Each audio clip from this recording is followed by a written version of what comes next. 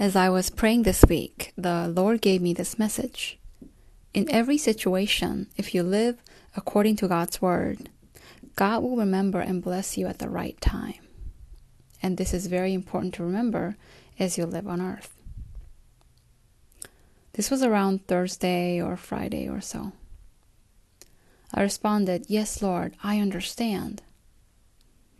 We often face challenging circumstances when we are in unfair situations or meet people who make our life difficult, especially when we are treated unjustly.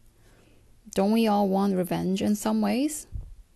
But in those situations, God says, live according to God's word. Let God handle the situation for you. He spoke to me twice this week on this topic. The second time I realized, oh, yes, Lord, you want me to speak to the church on Sunday about this. The first time around, I thought he was just talking to me. As we read today's scripture, Genesis chapter 31, according to our annual Bible reading plan, I was able to see the message God was referring to. I'm sure you noticed as well. We see the God of Jacob today. Throughout Jacob's life, there's not much he did that was remarkably admirable or praiseworthy. One of the few things that he did right was to endure Laban's unfair treatment for a long time. How was Jacob before this? He lied to his own brother Esau. When Jacob found out how Esau was upset about his big lie, his mother Rebekah urged him to run away to her brother Laban's place to save Jacob. Think about how scared and worried Jacob must have been as he ran away from his own home. It's not like today where we have trains and airplanes. Back in the ancient times, he must have been surrounded by wild preying animals like wolves in the darkness.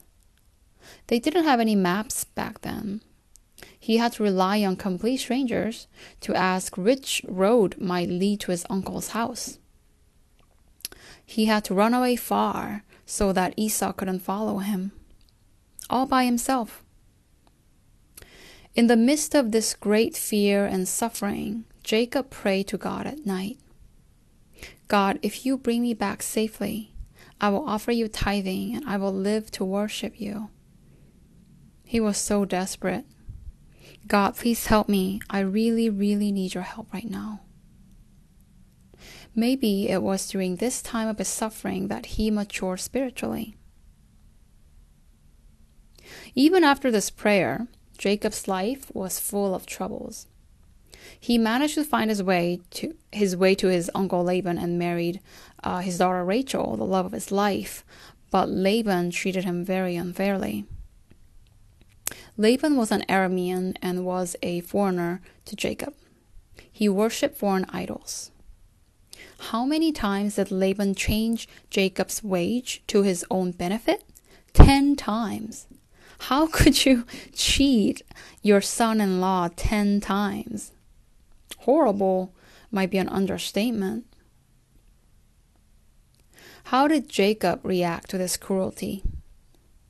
He remained diligent. He put his head down and kept working for Laban. The Bible says that Jacob worked for Laban for 20 years. Some might say that this was because he loved Rachel so much. But when you look at the Bible from a wider perspective, and based on God's teachings that were revealed to me the past week, Jacob was transformed to rely only on God through this suffering. As Laban continued to treat Jacob unfairly, Jacob kept on relying on God. Laban kept the fair wages from Jacob and made his life difficult. Even when Laban allowed Jacob to marry his daughters, he asked him to work for him 7 years. Laban also made Jacob marry Leah when Jacob never asked for her hand in marriage. Very, very unfair for Jacob. 20 years have passed while Laban's unfair and cruel treatment for Jacob continued. The reason why Jacob left Laban without telling him at night is because Laban already refused to let him go. In previous chapters, you can see that Jacob asked Laban very politely, "When can I build my own house? Please let me leave." But Laban didn't want to let go of Jacob because his work made Laban prosper. For 20 years, Jacob obeyed Laban even when he treated him unfairly. What did God say in the Bible? He says that he's seen all of Laban's unjust actions toward Jacob. Isn't this amazing? God tells Jacob that he's seen it all of Laban's injustice, all of your uncompensated work. And you know what, Jacob? I will repay you, says God. Then Jacob knew that the blessings that he received were from God. Then he knew that it was God who made the whole flock produce more speckled animals when Laban said speckled animals were to be Jacob's. God blessed Jacob abundantly after watching him obey for 20 years. And this is why, from verse 4 of this chapter, Jacob explains to his wives Rachel and Leah how God has blessed them and made him prosper. How God has made Jacob's animals healthier. Now, Laban's sons saw how Jacob's wealth grew and they became jealous. They started grumbling about Jacob and said that he stole from Laban, which was completely untrue. It was time for Jacob to leave Laban. Jacob knew that Laban's sons could be a threat to his family in the future. God told Jacob, "Return to the land of your father and grandfather, and to your relatives there, and I will be with you." So Jacob and his family quietly left Laban while he was away, shearing his sheep.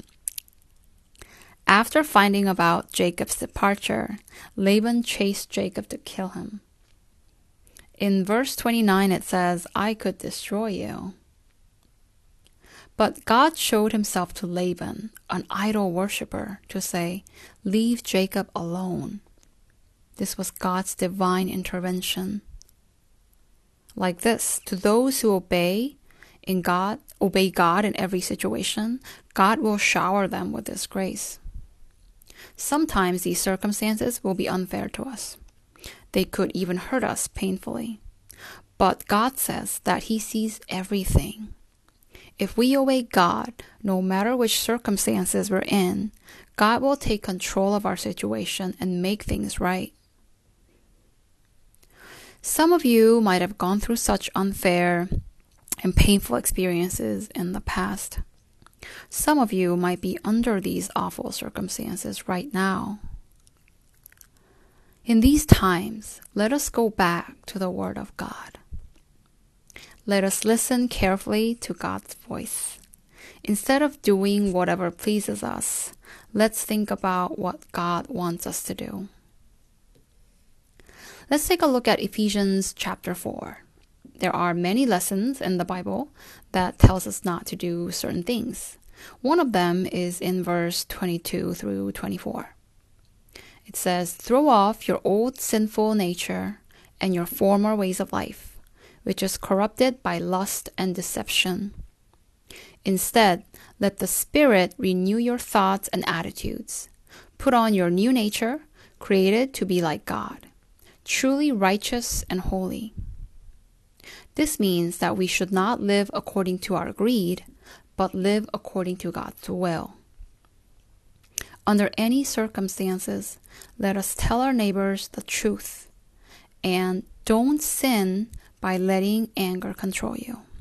For anger gives a foothold to the devil, so that the devil may take control of your heart, says the Lord.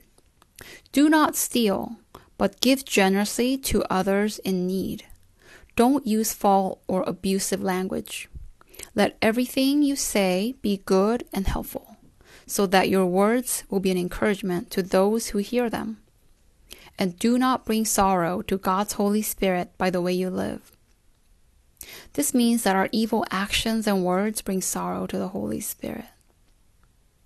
Get rid of all bitterness, rage, anger, harsh words, and slander, as well as all types of evil behavior.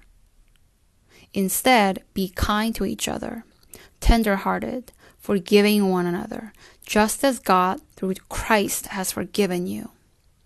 This is the Word of God. For some of you, this passage will directly apply to your current situation. For some of you, you might find other parts of the Bible more relevant for your own situation.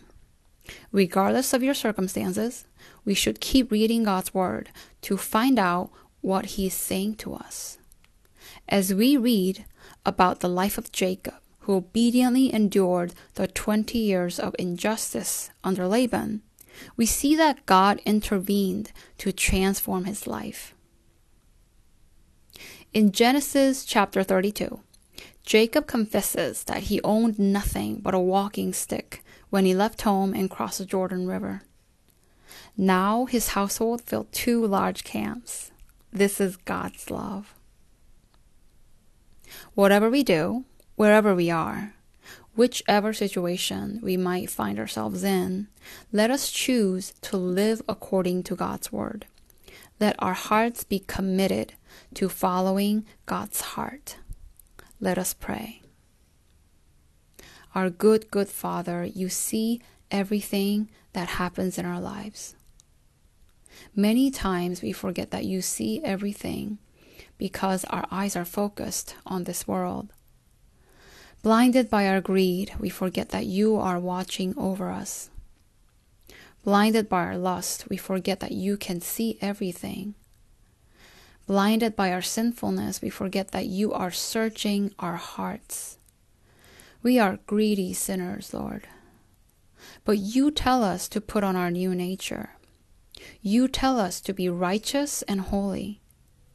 Lord, please let your Holy Spirit lead us and rule over all of us so that we may be righteous and holy like you and live a life full of your blessings. In Jesus' name we pray. Amen.